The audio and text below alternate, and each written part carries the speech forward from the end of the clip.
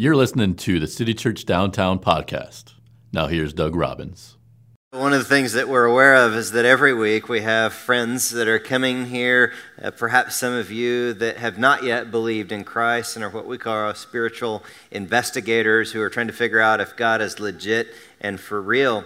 And I know that as you think about your Christian friends, some of you think, man, I don't want my Christian friends to try and convert me or proselytize me or, change me, right? And others are a little more open-minded to it. And some of you are just saying, hey, look, I don't mind as long as you're just straight up about it. I mean, don't try to be slick or, work God into the conversations in these kind of deceptive ways to try and trick me into having a relationship with God. One of the things I want to say to you right up front in this teaching today is that we want to convert people here at City Church. If you've not believed in Jesus Christ, we want you to believe in here. So is that up front enough about the intent? And if you choose no, we understand and still want to be friends and all of that. And I know some say, hey, if you're trying to convert people, isn't that kind of intolerant? If you're trying to proselytize people, I mean, you can have your viewpoints, but don't try and convert other people to it. Well, if you say that it's intolerant to try and convert people, you've already been converted. You've been converted to a philosophy called expressive individualism, and now you're trying to convert other people to the idea that it's wrong to convert people. And so why don't we just all get honest here and say that everyone, even atheists, are trying to convert other people to something. And one example of this is a guy named Guy Kawasaki who used to work for Apple Computer, and his job was to market the Macintosh computer. And you know what his title was? It was Chief Evangelist. And he popularized in the corporate sector people putting evangelist in their job title because it revealed this passion for his product and what he was trying to convert people to. And so some people are trying to convince others or convert others to their political view, right? So there's the Democrats, Republicans, and Libertarians, and some are trying to convert people to be non-political. Others are trying to convert people to be PC versus Mac. Others are trying to convert people to their workout regiment, like the cult of CrossFit or yoga or Zumba. Others are trying to convert others to their Netflix show or their sports team, vegetarian versus beef eater, iPhone versus Android. Then there's your nutritional supplements or the multi-level marketing organization, or some people still trying to convert others to the idea that you shouldn't be converting others, We're all doing it. And you know what? It's okay. So take a guilt pass for trying to convince and convert others to what you feel passionate about. There's nothing wrong with that. And I remember as a teen, the first time that I really tried to convert anyone to something that was important, that would help their life. And I have to go back to my teen years, which was really not that long ago, just a few years ago, that I was in a youth group.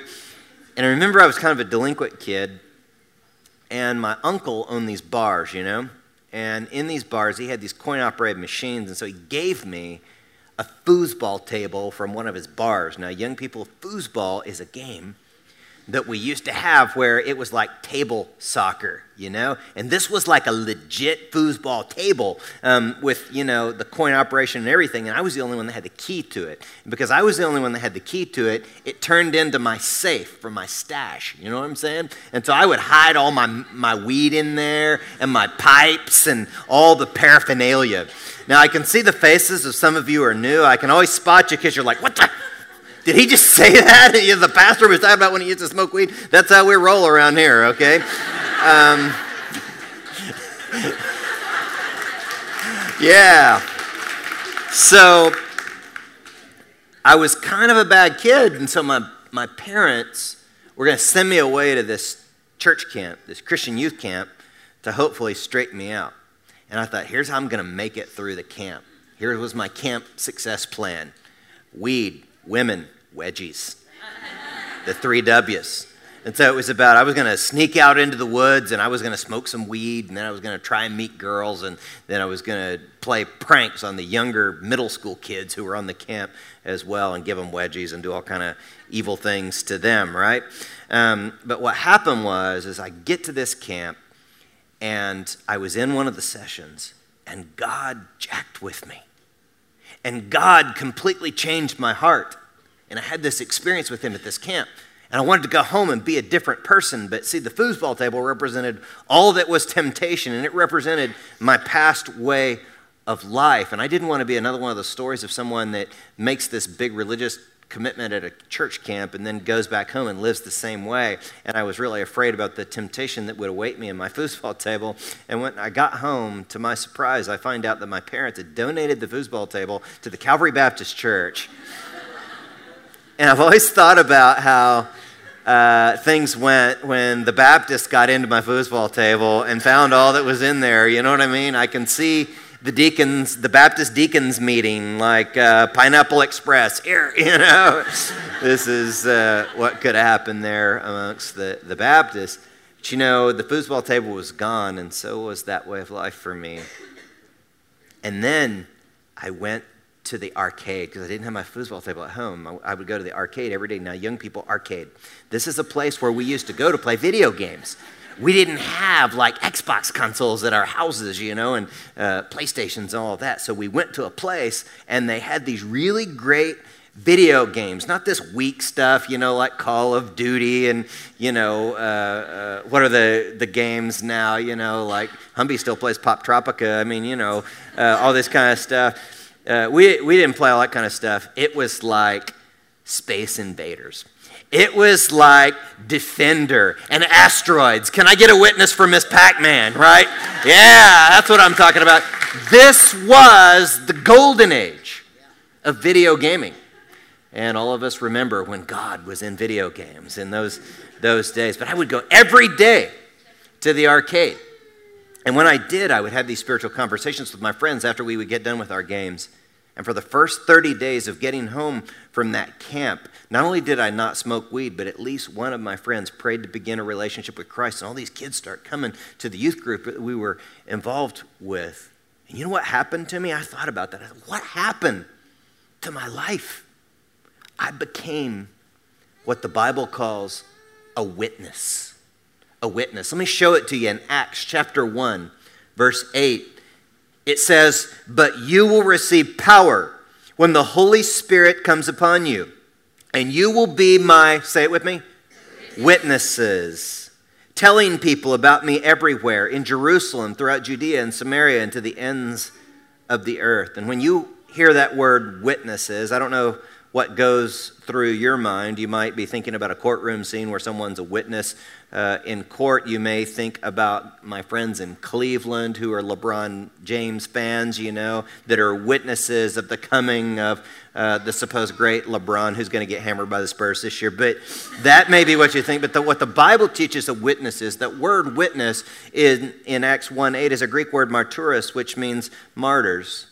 So witnesses are those who are willing to lay down their lives to speak of the things of Jesus. And I believe from the scriptures that God, his eyes are searching this audience. His eyes are searching the earth for one woman or one man who will lay his or her life down to speak of the things of Jesus.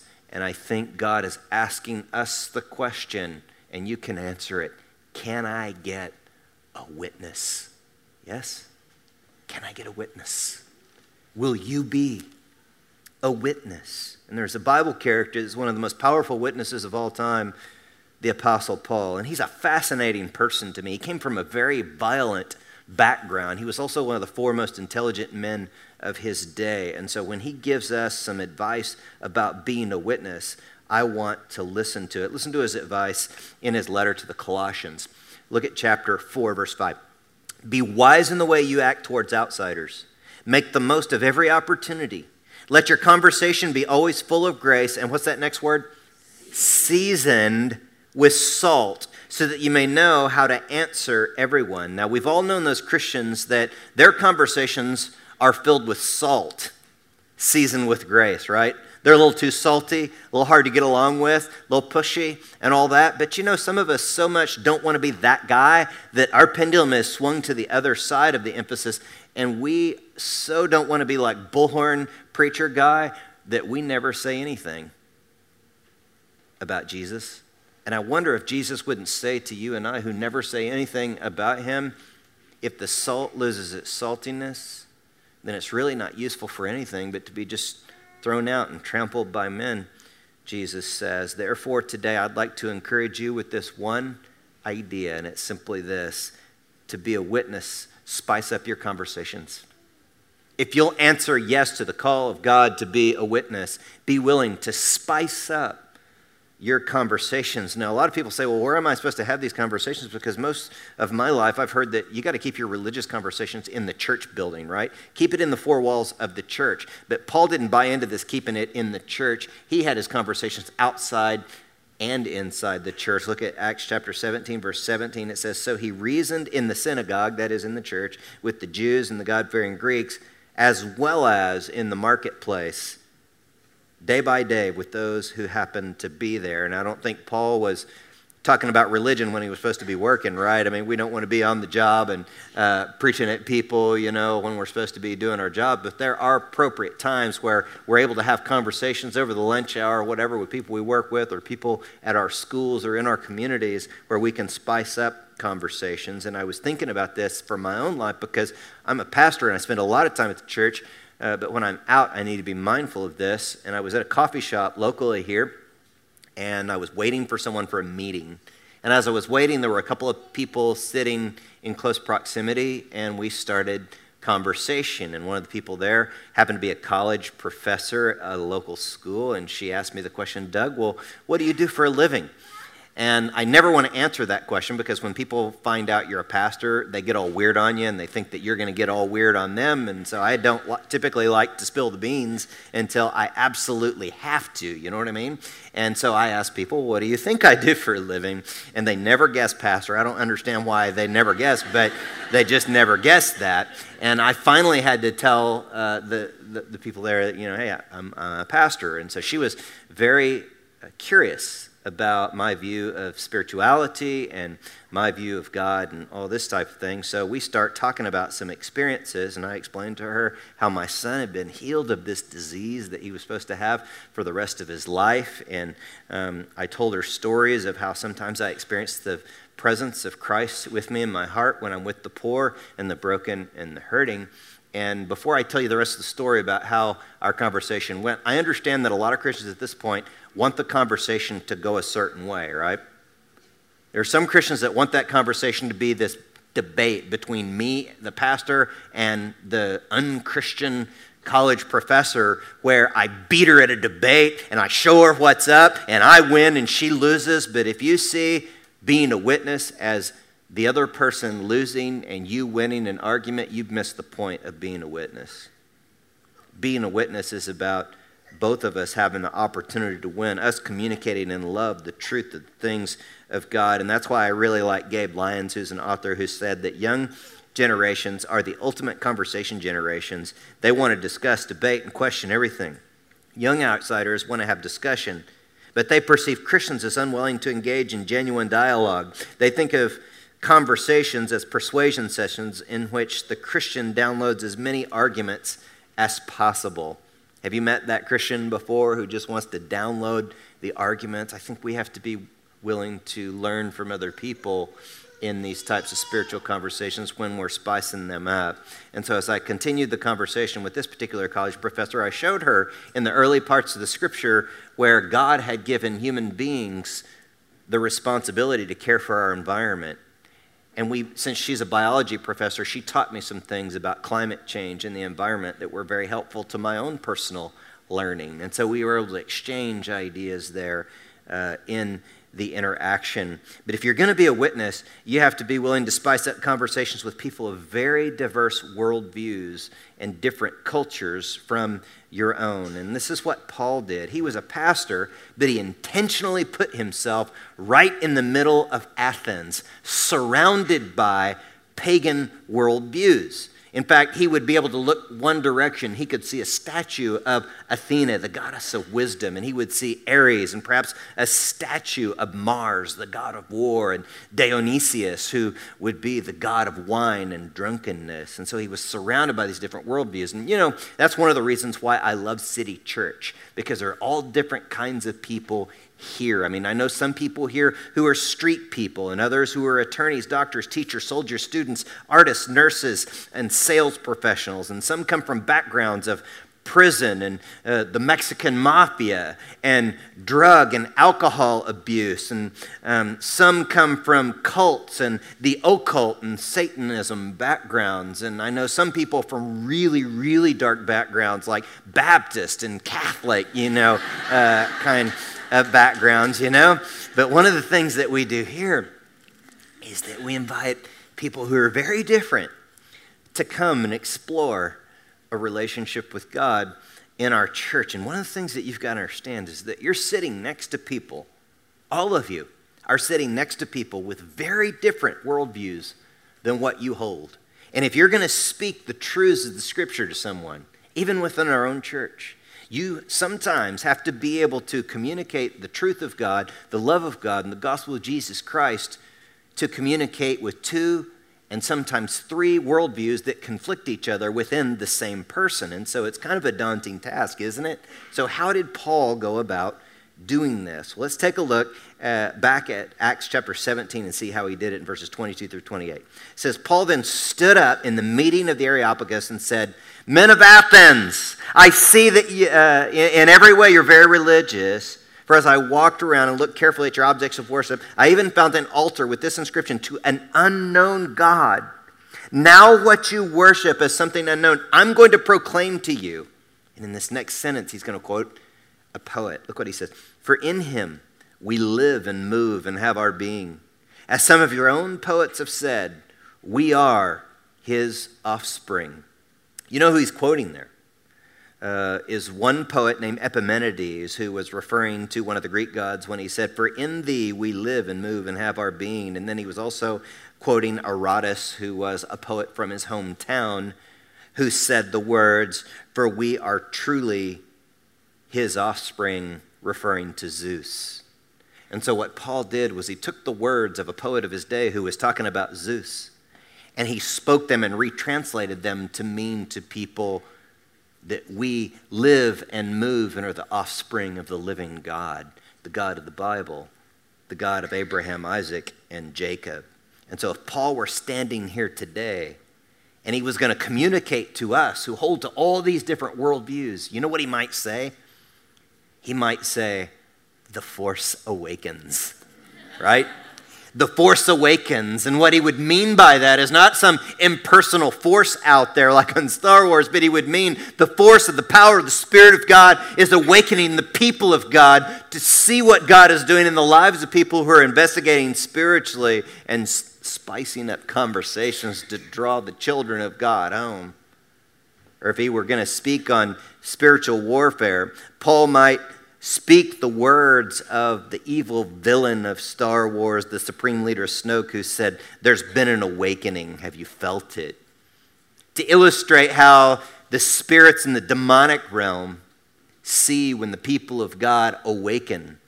They feel it. They can feel that their ground is about to be taken when the people of God move in love, in the flow of the Holy Spirit, to spice up conversations and take people literally from the enemy's camp into the love of God. But when we spice up conversations, it's kind of like when we spice up our food. It makes us hungry. Some of you have not yet eaten your lunch today, and you thought, well, we're going to go eat lunch after church. And some of you have this particular dish that's a spicy dish that you love to have at the restaurant that you love. And now I bring it up, your mouth is starting to water because you're thinking about that particular enchilada that is so good. And it creates hunger in you. And so our conversations, as we spice them up, create spiritual hunger in the hearts of people. And I want to show you this in Acts 17:32. When they heard about the resurrection of the dead, some of them sneered, but others said, "We want to hear you again on this subject." See? So when Paul's speaking of the resurrection of the dead, that Jesus Christ rose again from the dead, some people just thought, "Paul, you're a nut job." But other people said, "Paul, we would really like to hear more about this." And isn't that the case with you and I today? So if you change browsers back over to the story of my college professor friend in your mind, we continued to talk. We talked not only about the environment, but about Zen Buddhism and Eastern religion and liberation theology. And you know, the way the conversation ended, I really wanted it to end with her praying to receive Christ right there in the coffee shop. But it's not one of those stories. But the story ended with her saying, "Hey, Doug, could I have your card? Because maybe we could talk about this again, and I have some colleagues that would really benefit from a church like yours." You see what I'm getting at here? Is that sometimes the purpose of our conversation is not that they would come to faith in Christ that day, but it's that their soul would feel a hunger for the things of God. And what you and I have to realize is that it's not on us to convert anyone. What's on us is to share Christ in the power of the Holy Spirit and leave the results to God, because he's the one that's doing the work, isn't he? So when you and I don't create hunger in people's souls by spicing up conversations, the ramifications of that are kind of bad. Because if we don't spice up these conversations, people who have no hope and are struggling in addiction and wallowing in depression never receive the good news that they could be free of all of that. And most of all, people for whom Christ died, that Christ would love to be a part of his family, never do get to know him, and they spend an eternity apart from Christ. But you know where it starts in you and I is in our hearts. It starts with us caring. And there's a word I want to focus on today, and it's the word burden. You know what a burden is?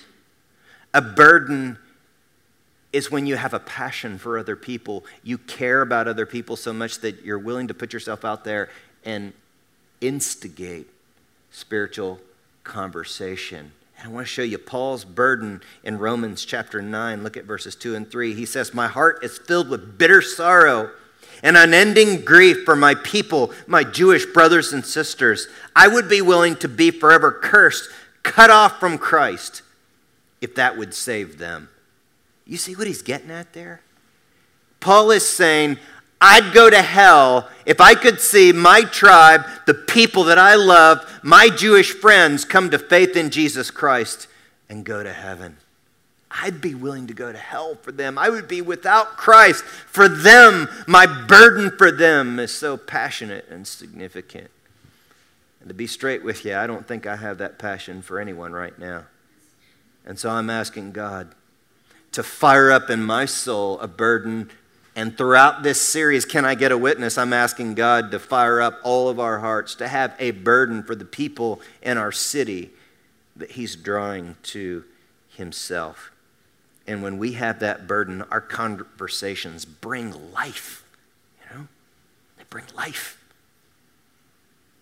A few years ago, I was with some friends in the church down in Chihuahua, Mexico, and we were serving at the orphanage down there outside Chihuahua City. And one night we decided to leave the mission house and go over to one of the parks in the city of Chihuahua. And we were walking through this beautiful park, and we came across a guy that looked kind of bummed out, and we just started up a conversation with him. And I was trying to speak through my interpreter, Joe, who was alongside me, and he, I don't habla mucho español, so Joe took over most of that conversation. He was doing a great job, and I would chime in every once in a while, but we started talking, and this guy started sharing with us his hurt and his pain. We end up over at this guy's apartment, and when we get there, the place was in shambles because he had basically given up on life, and he was hurting, and we talked with him, we prayed with him, and his story was one that ended up the way we wanted it, right? I mean, he ended up praying to begin a relationship with Christ, and he was so glad that we met up that night. What I'll never forget about that experience was when we left, he gave us a razor blade, and he explained to us that that's the very razor he was going to use to slit his wrists that night and take his own life. He said, I was going to kill myself until we met. And he got hope. You know, that guy didn't plan to meet us. We didn't plan to meet him. And that's why being witnesses is something way outside of our control. Remember, we're just faithful to spice up a conversation and leave the results to God. And I know that most of this talk has been me focusing on equipping Christian believers to have spiritual conversations and spice up those conversations, but I need to talk to those of you that are our spiritual investigators for just a minute. Could it be that there are things in your life that are way outside your control? You think that you've been seeking after God to figure out if he's for real? Could it be that he's been seeking you out? And could it be that the circumstances of your life that are causing you to feel pain are really for the purpose of getting you to just look up to him and reach out to him?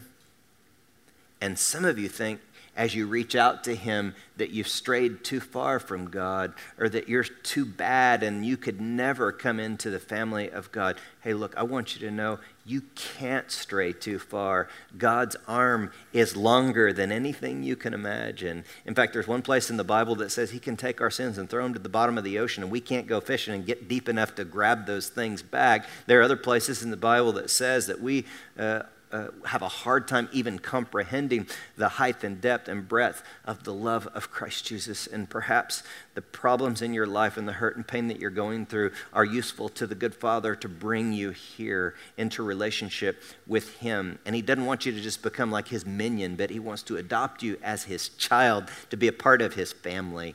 And you know, is there any reason why we shouldn't just stop everything right now and pray? And give you an opportunity to say yes to God and believe in Jesus and welcome him into your life? So with that in mind, how about we bow our heads and close our eyes right now? And as we do, maybe you just want to pray something like this if you're choosing to believe today. Just in your own heart and mind. You don't have to say it out loud even, because God's so powerful he can even read your thoughts. But just say to him, hey, look, God, I know I've totally jacked up my life. I've totally screwed it up, and I've sinned. But right now in these moments, the best I understand, I choose to believe that Jesus Christ died on the cross for my sin. And God, I welcome you into my life. And if you just prayed that just now and you'd like me to know about it, I'd really like to know. I'm going to open my eyes, and I'm going to invite you to open your eyes if you'd like to look into my eyes and just to kind of indicate to me that you prayed to receive Christ just now. And so I'm looking over to my right, your left. Just peek up at me. Anybody? Good? Yeah. See a bunch of you guys. Thank you for trusting me with that. And now I'm kind of looking back at the back. Anybody back there? Yeah, a bunch of you guys back there. Thank you. And now I'm looking in the middle section here. Excellent. Yeah, a bunch of us. Yeah. Right on. I saw you right there in the middle. You know, can I tell you something as some of you are looking up at me? He loves you. You're his child now. Receive that good gift. You're his child, and he loves you so much. I'm looking over to my left, your right, the right-hand side of the theater. Anybody over here? Just peek up. Yeah, I see that little peek. Thank you for trusting me with that. Others back here? Yeah. Good. Awesome. God, I'm so honored that you would let me in these precious moments of people's lives as you're drawing your children to yourself. And we just don't take that for granted here, that these dear friends would come to faith in you right here, just in this simple place. And God, lots of us who are Christians, we need to pray the witness prayer. Oh, we already know you. We already know we're going to go to heaven. But now it's time for us to get a burden. And so how many of us Christians would want to pray something like this? God, would you place a burden in my heart and get me to care? And fill me with the Holy Spirit that I could be your witness. Sure, to Jerusalem, Judea, and the ends of the earth, but how about right in my own home, my own school, and my own workplace to start with? And Holy Spirit, I ask that you would put a person's face, a picture of a face in each of our minds, someone that we know we need to spice up a conversation with, and invite them to you. And Father, at the end of this series, I hope that there are many people that have come to faith in Christ, not because of my sermons, but because people in this audience who have submitted to being witnesses and been faithful to lay down their lives in these spiritual conversations. And I look forward to Easter baptisms, that many of the faces that have come into the theaters of our minds would be baptized. Give us a picture of those friends being baptized on that day. We long for it, and we look forward to it. And we pray these things in the name of the Father, and the Son, and the Holy Spirit. Everyone said, Amen. Thanks for listening. For more information, visit citychurchdowntown.com.